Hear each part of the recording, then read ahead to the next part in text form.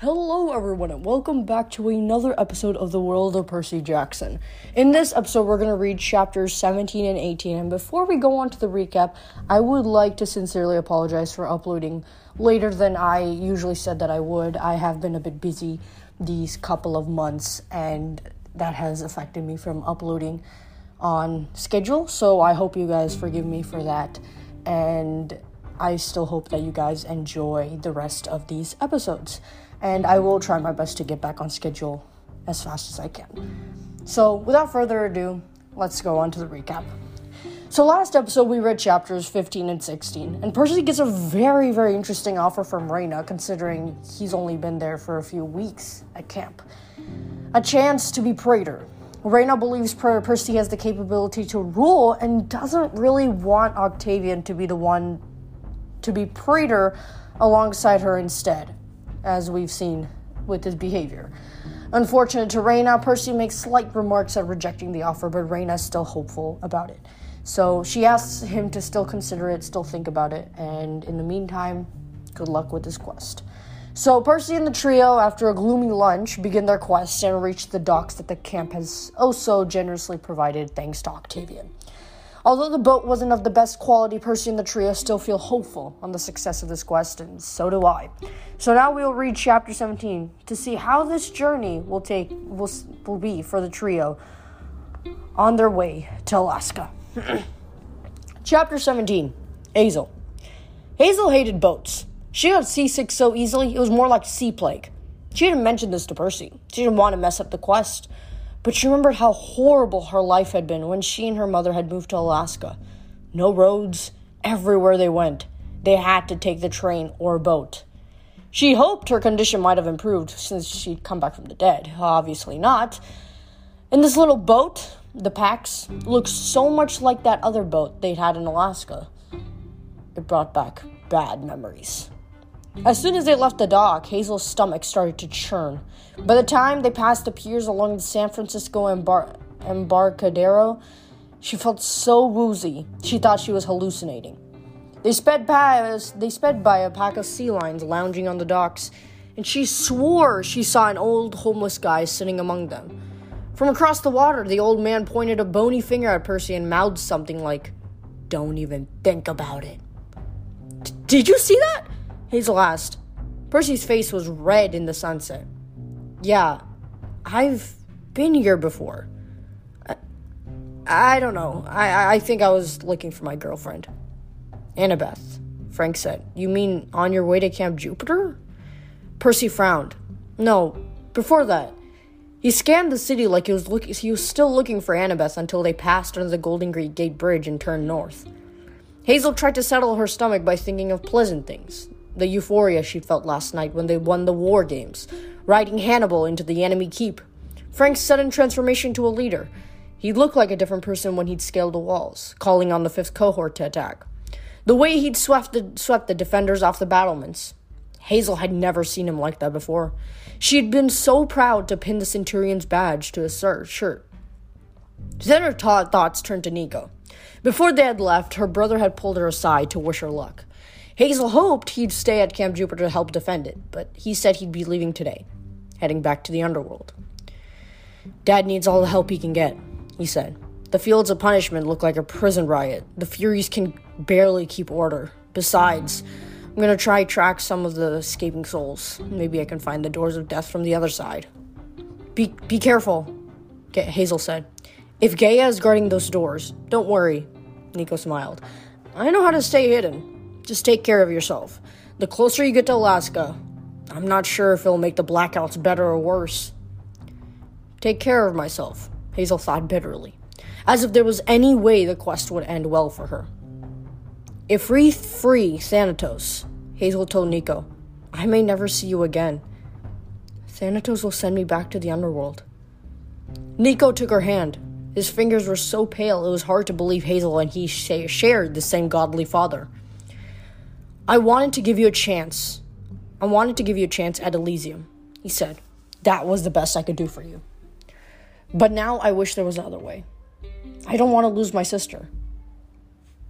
He didn't say the word again, but Hazel knew that's what he was thinking. For once, she didn't feel jealous of Bianca D'Angelo. She just wished that she had more time with Nico and her friends at camp. She didn't want to die a second time. "Good luck, Hazel," he said. Then he melted into the shadows, just like her father had, 70 years before.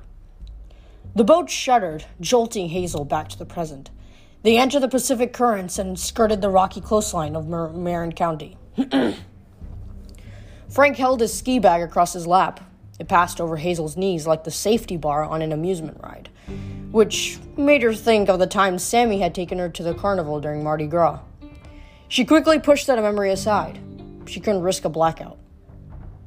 "You okay?" Frank asked. "You look queasy." "Seasickness," she confessed. I didn't think it would be this bad." Frank pouted like it was somehow his fault. He started digging in his pack. "I've got some nectar and some crackers. My grandmother says ginger helps. I don't have any of that, but it's okay." Hazel mustered a smile. "That's sweet of you, though." Frank pulled out a saltine. It snapped in his big fingers. Crackers exploded everywhere. Hazel laughed. "Gods, Frank. Sorry, I shouldn't laugh." "No problem," he said sheepishly. "Guess you don't want that one." Percy wasn't paying much attention. He kept his eyes fixed on the shoreline. As they passed Stinson Beach, he pointed inland, where a single mountain rose above the green hills. "That looks familiar," he said. "Mount Tam," Frank said. "Kids at camp are always talking about it. Big battle happened on the summit, at the old Titan base." Percy frowned. "Were either of you there?" "No," Hazel said. "That was back in August, before I got to camp. Jason told me about it. The Legion destroyed the enemy's palace and about 1 million monsters. Jason had to battle Krios, hand-to-hand combat with a Titan, if you can imagine." "I can imagine," Percy muttered. Hazel wasn't sure what he meant, but Percy did remind her of Jason. Even though they looked nothing alike, they had the same aura of quiet power, plus a kind of sadness, like they'd seen their destiny and knew it was only a matter of time before they met a monster they couldn't beat. Hazel understood the feeling. She watched the sun set in the ocean, and she knew she had less than a week to live. Whether or not their quest succeeded, her journey would be over by the Feast of Fortuna. She thought about her first death, and the months leading up to it. Her house in Seaward, the 6 months she'd spent in Alaska taking that little boat into Resurrection Bay at night, visiting that cursed island. She realized her mistake too late. Her vision went black, and she slipped back in time. Their rental house was a clapboard box suspended on pilings over the bay. When the train from Anchorage rolled by, the furniture shook and the pictures rattled on the walls. At night, Hazel fell asleep to the sound of icy water lapping against the rocks under the floorboards. The wind made the building creak and groan. They had one room, with a hot plate and an icebox for a kitchen. One corner was curtained off for Hazel, where she kept her mattress and storage chest. She'd pinned her drawings and old photos of New Orleans on the walls, but that only made her homesickness worse. Her mother was rarely home. She didn't go by Queen Marie anymore. She was just Marie, the hired help. She'd cook and clean all day at the diner on 3rd Avenue for fishermen, railroad workers, and the occasional crew of Navy men. She'd come home smelling like pine sol and fried fish. At night, Mary Levesque would transform. The voice took over, giving Hazel orders, putting her to work on their horrible project. Winter was the worst. The voice stayed longer because of the constant darkness. The cold was so intense, Hazel thought she would never be warm again. When summer came, Hazel couldn't get enough sun. Every day of summer vacation, she stayed away from home as long as she could. But she couldn't walk around town. It was a small community. The other kids spread rumors about her. The witch's child who lived in the old shack by the docks. If she came too close, the kids jeered at her or threw bottles and rocks. The adults weren't much better. Hazel could have made their lives miserable. She could have given them diamonds, pearls, or gold. Up here in Alaska, gold was easy. There was so much in the hills that Hazel could have buried the town without half trying. But she didn't really hate the locals for pushing her away. She couldn't blame them. She spent the day walking the hills. She attracted ravens, They'd caw at her from the trees and wait for the shiny things that always appeared in her footsteps. The curse never seemed to bother them. She saw brown bears too, but they kept their distance. When Hazel got thirsty, she'd find a snowmelt waterfall and drink cold, clean water until her throat hurt. She'd climb as high as she could and let the sunshine warm her face. It wasn't a bad way to pass the time, but she knew eventually she'd have to go home. Sometimes she thought about her father, that strange, pale man in the silver and black suit. Hazel wished he'd come back and protect her from her mother, maybe use his powers to get rid of that awful voice. If he was a god, he should be able to do that. She looked up at the ravens and imagined they were his emissaries. Their eyes were dark and maniacal, like his. She wondered if they reported her movements to her father. But Pluto had warned her mother about Alaska. It was a land beyond the gods. He couldn't protect them here. If he was watching Hazel, he didn't speak to her. She often wondered if she had imagined him. Her whole life seemed as distant as the radio program she listened to, or President Roosevelt talking about the war. Occasionally, the locals would discuss the Japanese and some fighting on the outer islands of Alaska. But even that seemed far away. Not nearly as scary as Hazel's problem. One day in midsummer, she stayed out later than usual, chasing a horse. She'd seen it first when she had heard a crunching sound behind her. She turned and saw a gorgeous tan roan stallion with a black mane, just like the one she'd ridden her last day in New Orleans, when Sammy had taken her to the stables. It could have been the same horse, though. That was impossible. It was eating something off the path, and for a second, Hazel had the crazy impression it was munching one of the gold nuggets that always appeared in her wake. "Hey, fella," she called. The horse looked at her warily. Hazel figured it must belong to someone. It was too well groomed, its coat too sleek for a wild horse. If she could get close enough... What? She could find its owner? Return it? No, she thought. I just want to ride again. She got within 10 feet, and the horse bolted. She spent the rest of the afternoon trying to catch it, getting maddeningly close before it ran away again. She lost track of time, which was easy to do with the summer sun staying up so long.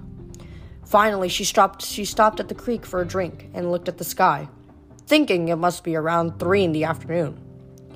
Then she heard a train whistle from down in the valley. She realized it had to be the evening run to Anchorage, which meant it was 10 at night. She glared at the horse grazing peacefully across the creek.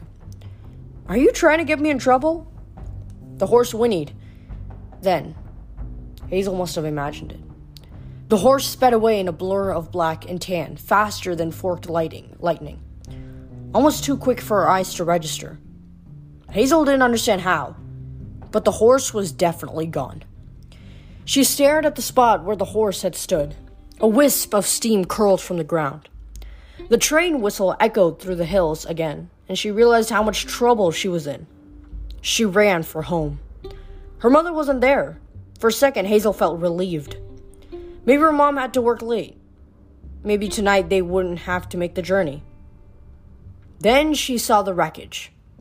Hazel's curtain was pulled down, her storage chest was open, and her few clothes strewn across the floor. Her mattress had been shredded as if a lion had attacked it. Worst of all, her drawing pad was ripped to pieces. Her colored pencils were all broken. Pluto's birthday gift, Hazel's only luxury, had been destroyed. Pinned to the wall was a note in red on the last piece of the drawing paper, in writing that was not her mother's. "Wicked girl, I am waiting at the island. Don't disappoint me." Hazel sobbed in despair.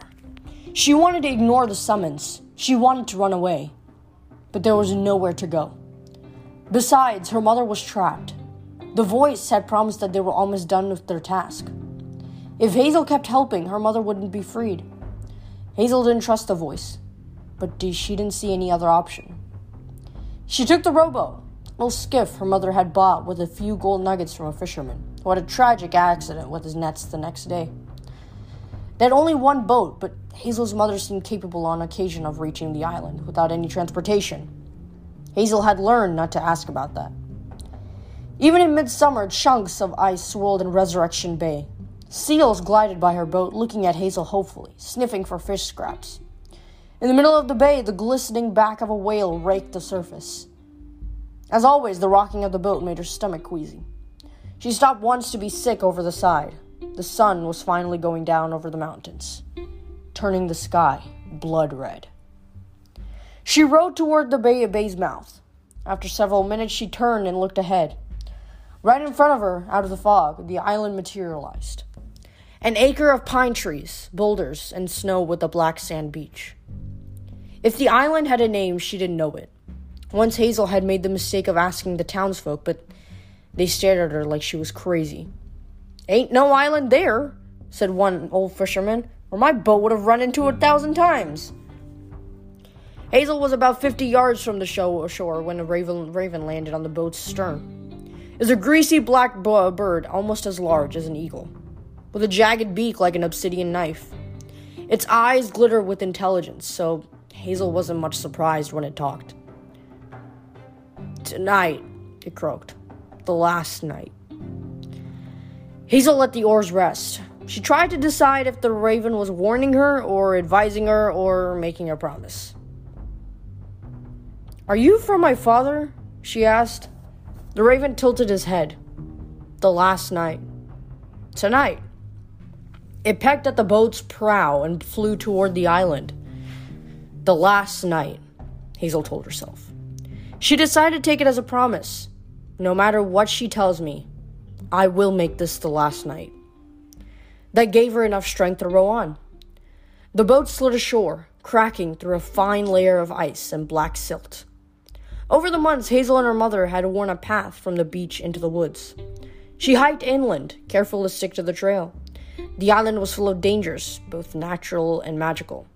Bears rustled in the undergrowth. Glowing white spirits, vaguely human, drifted through the trees.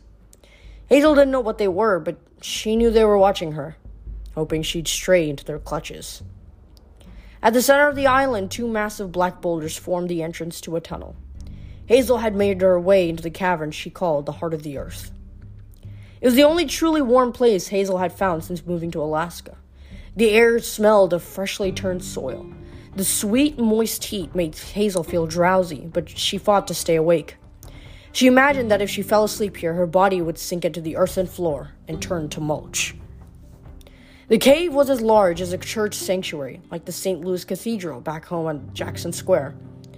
The walls glowed with luminescent mosses, green, red, and purple. The whole chamber thrummed with energy, an echoing boom, boom, boom that reminded Hazel of a heartbeat. Perhaps it was just the sea's waves battering the island, but Hazel didn't think so. This place was alive. The earth was asleep, but it pulsated with power. Its dreams were so malicious, so fitful, that Hazel felt herself losing her grip on reality.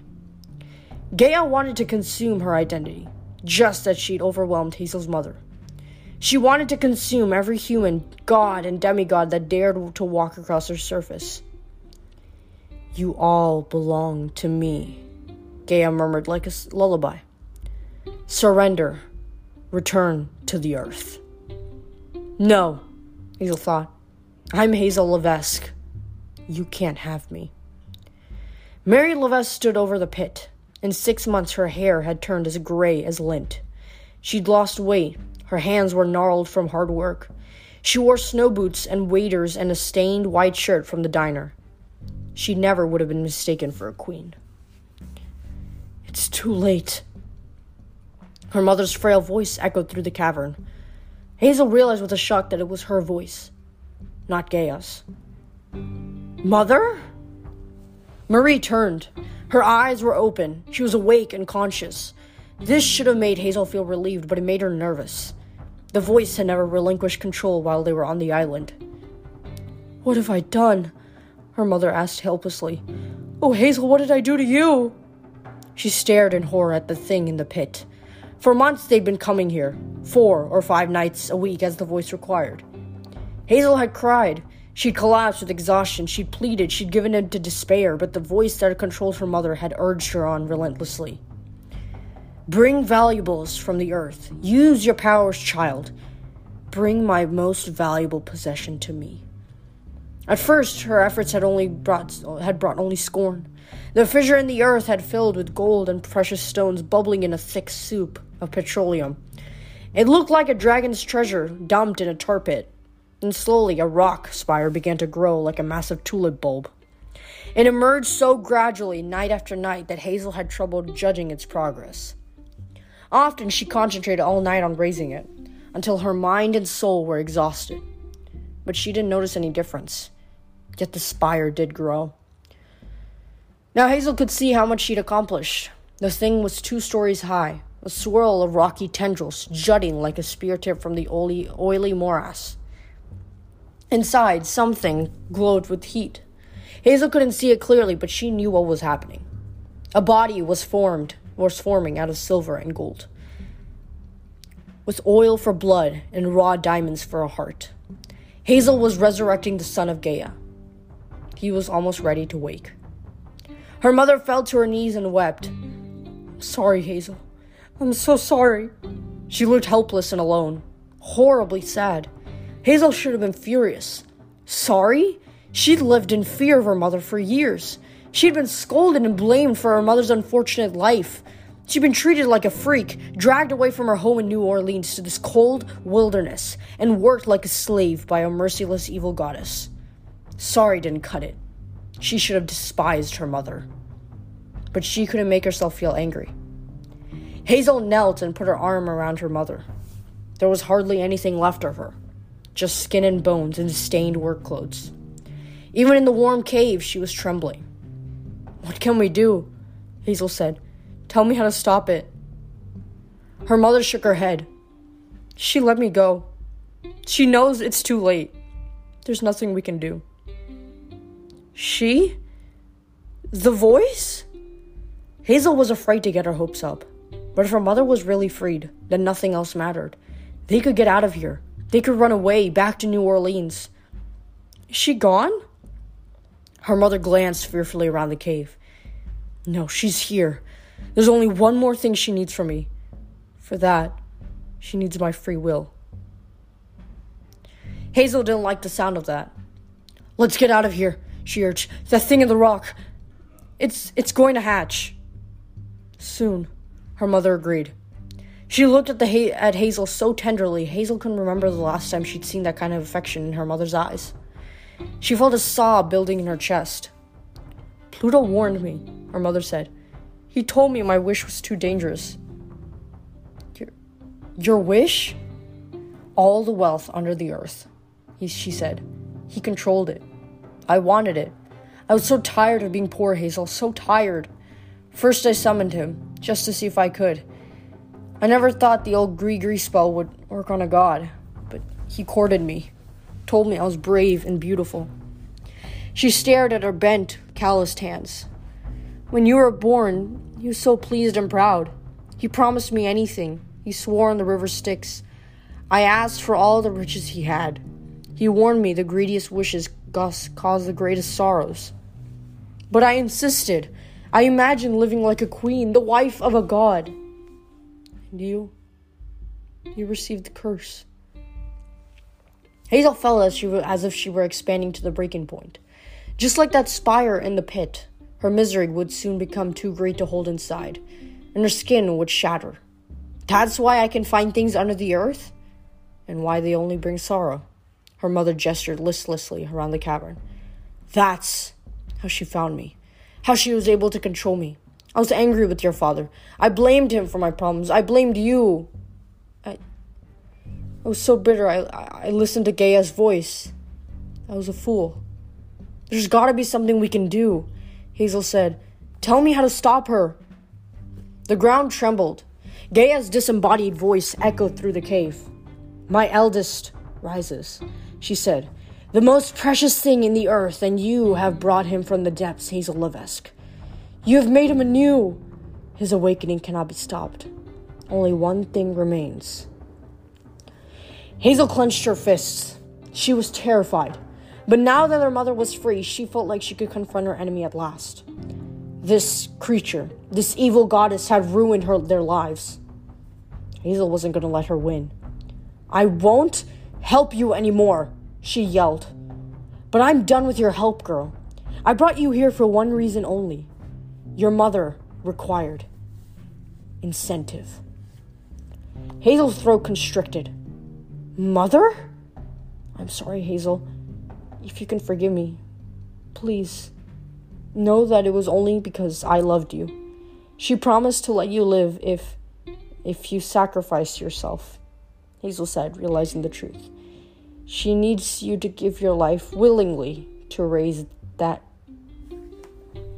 thing." "Alcyoneus," Gaia said. "Eldest of the giants, he must rise first, and this will be his new homeland, far from the gods.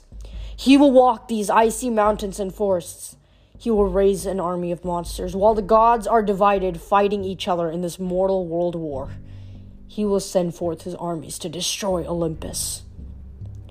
The earth goddess's dreams were so powerful to cast shadows across the cave walls. Ghastly shifting images of Nazi armies raging across Europe, Japanese planes destroying American cities. Hazel finally understood. The gods of Olympus would take sides in the battle as they always did in human wars. While the gods fought each other to the bloody standstill, an army of monsters would rise in the north. Alcyoneus would revive his brother giants and send them forth to conquer the world. The weakened gods would fall. The mortal conflict would rage for decades until all civilization was swept away, and the earth goddess awakened fully. Gaia would rule forever. "All this," the goddess purred, "because your mother was greedy and cursed you with the gift of finding riches. In my sleeping state, I would have needed decades more, perhaps even centuries, before I found the power to resurrect Alcyoneus myself. But now he will wake, and soon so shall I." With terrible certainty, Hazel knew what would happen next. The only thing Gaia needed was a willing sacrifice, a soul to be consumed for Alcyoneus to awaken. Her mother would step into the fissure and touch that horrible spire, and she would be absorbed. "Hazel, go." Her mother rose unsteadily.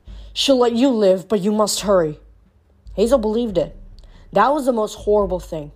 Gaia would honor the bargain and let Hazel live.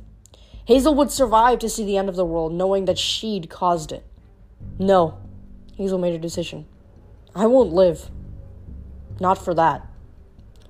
She reached deep into her soul. She called on her father, the lord of the underworld, and summoned all the riches that lay in his vast realm. The cavern shook.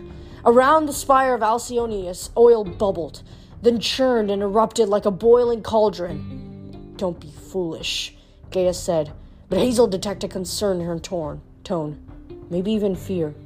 "You will destroy yourself for nothing. Your mother will still die." Hazel almost wavered. She remembered her father's promise. Someday her curse would be washed away. A descendant of Neptune would bring her peace. He'd even said she might find a horse of her own. Maybe that strange stallion in the hills was meant for her. But none of that would happen if she died now. She'd never see Sammy again or return to New Orleans. Her life would be 13 short, bitter years with an unhappy ending. She met her mother's eyes. For once, her mother didn't look sad or angry. Her eyes shone with pride. "You were my gift, Hazel," she said. "My most precious gift. I was foolish to think I needed anything else." She kissed Hazel's forehead and held her close. Her warmth gave Hazel the courage to continue. They would die, but not as sacrifices to Gaia. Instinctively, Hazel knew that their final act would reject Gaia's power. Their souls would go to the underworld, and Alcyoneus would not rise. At least not yet. Hazel summoned the last of her willpower. The air turned searing hot. The spire began to sink. Jewels and chunks of gold shot from the fissure with such force they cracked the cavern walls and sent shrapnel flying, stinging Hazel's skin through her jacket. "Stop this!" Gaia demanded. "You cannot prevent his rise. At best, you will delay him. A few decades, half a century. Would you trade your lives for that?" Hazel gave her an answer. "The last night," the raven had said. The fissure exploded, the roof crumbled. Hazel sank into her mother's arms, into the darkness, as oil filled her lungs, and the island collapsed into the bay.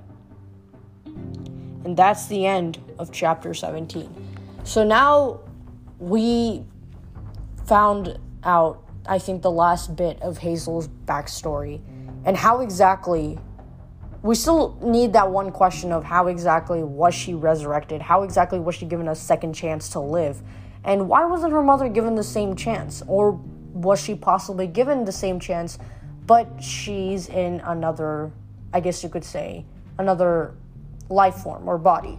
It all depends, see. So we'll have to see. We'll have to continue to read. And I think that the fact that Hazel and her mother were able to make up before they finally were able to, perish together, I do believe that, I think they will be reunited some way or some another. I really wish that happens. And because the way that this happened to them is so unfair that, in fact, I even think that Hazel should be the one who gives the final blow to Gaia if they win the war against Gaia and the monsters, considering if all the monsters don't rise fast enough from the Earth. But then again, there's a slight possibility that will happen, and if that happens, then I really, really do hope that Hazel delivers that final blow to Gaia, because I truly believe that she deserves to do that, because Gaia had put her and her mother through so much agony and stress and despair that nobody should go through that. Nobody deserves to go through that. And I think that Hazel should be able to get her vengeance from what Gaia had taken from her. So next chapter, we'll read chapter 18. We'll see how exactly the rest of this journey is going. I think that backstory on Hazel and really how exactly she got a second chance to live and everything has provided a bit more of a clarity than the previous backstories. So I think this was probably one of the final pieces that we'll need to understand Hazel and how exactly she came back to Earth as a second chance. And after this break, we'll read chapter 18, Hazel.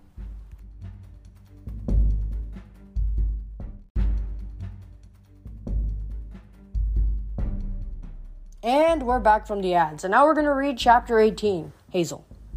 Hazel! Frank shook her arms, sounding panicked. Come on, please, wake up! She opened her eyes. The night sky blazed with stars. The rocking of the boat was gone. She was lying on solid ground, her bundled sword and pack beside her. She sat up groggily, her head spinning. They were on a cliff overlooking a beach about 100 feet away. The ocean glinted in the moonlight. The surf washed gently against the stern of their beached boat. To her right, hugging the edge of a cliff, was a building like a small church with a searchlight in the steeple. A lighthouse, Hazel guessed. Behind them, fields of tall grass rustled in the wind.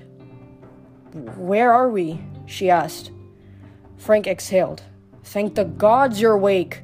We're in Mendocino, about 150 miles north of the Golden Gate. 150 miles? Hazel groaned. I've been out that long? Percy knelt beside her, the sea wind swiping his hair. He put his hand on her forehead as if checking for a fever. We couldn't wake you. Finally, we decided to bring you ashore. We thought maybe the seasickness. It wasn't seasickness. She took a deep breath. She couldn't hide the truth from them anymore. She remembered what Nico had said. If a flashback like that happens when you're in combat. I haven't been honest with you, she said. What happened was a blackout. I have them once in a while. A blackout? Frank took Hazel's hand, which startled her, though pleasantly so. Is it medical? Why haven't I noticed before? I try to hide it, she admitted. I've been lucky so far, but it's getting worse. It's not medical, not really.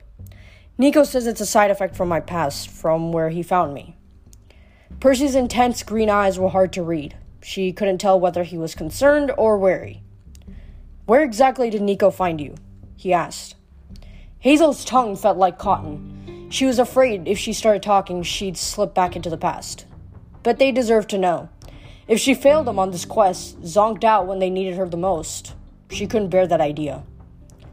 I'll explain, she promised. She clawed through her pack. Stupidly, she'd forgotten to bring a water bottle. Is there anything to drink? Yeah, Percy muttered a curse in Greek. That was dumb. I left my supplies down at the boat. Hazel felt bad asking them to take care of her, but she woken up parched and exhausted, as if she'd lived the last few hours in both the past and the present. She shouldered her pack and sword. Never mind, I can walk. Don't even think about it, Frank said. Not until you've had some food and water. I'll get the supplies. No, I'll go. Percy glanced at Frank's hand on Hazel's. Then he scanned the horizon as if he sensed trouble, but there was nothing to see. Just the lighthouse and the field of grass, stretching inland. You two stay here. I'll be right back. You sure? Hazel said feebly. I don't want you to. It's fine, said Percy. Frank, just keep your eyes open. Something about this place. I don't know. I'll keep her safe, Frank promised. Percy dashed off. Once they were alone, Frank seemed to realize that he was holding Hazel's hand. He cleared his throat and let go. I think I understand where your blackouts are, Hazel, he said, and where you come from. Her heartbeat stumbled. You do? You seem so different from the other girls I've met. He blinked and then rushed on. Not like bad different, just the way you talk. The things that surprise you, like songs or TV shows or slang people use. You talk about your life like it happened a long time ago. You were born in a different time, weren't you? You came from the underworld? Hazel wanted to cry, not because she was sad, but because it was such a relief to hear someone say the truth. Frank didn't act revolted or scared. He didn't look at her as if she were a ghost or some awful undead zombie. Frank, we'll figure it out, he promised. You're alive now. We're gonna keep you that way. The grass rustled behind them. Hazel's eyes stung in the cold wind. I don't deserve a friend like you, she said. You don't know what I am, what I've done. Stop that, Frank scowled. You're great. Besides, you're not the only one with secrets. Hazel stared at him. I'm not? Frank started to say something, then he tensed. What? Hazel asked. The wind stopped. She looked around and noticed he was right. The air had become perfectly still. So? She asked. Frank swallowed. So why is the grass still moving? Out of the corner of her eye, Hazel saw dark shapes ripple through the field. Hazel! Frank tried to grab her arms, but it was too late. Something knocked him backwards. Then a force like a grassy hurricane wrapped around Hazel and dragged her into the fields. And that's the end of chapter 18. It was a pretty short chapter, but we still got to learn a lot about the relationship between Hazel and Frank build. And the fact that Frank was able to discern that just from the few weeks that they'd been together and been able to discern that she's from the underworld and that she's from a different time really shows how observant he is and really gives us an insight into more about his character.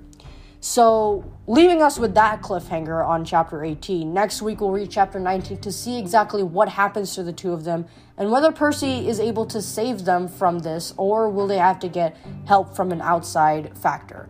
So, next week we'll read chapters 18 and 19, and until then, stay safe and stay out of boredom.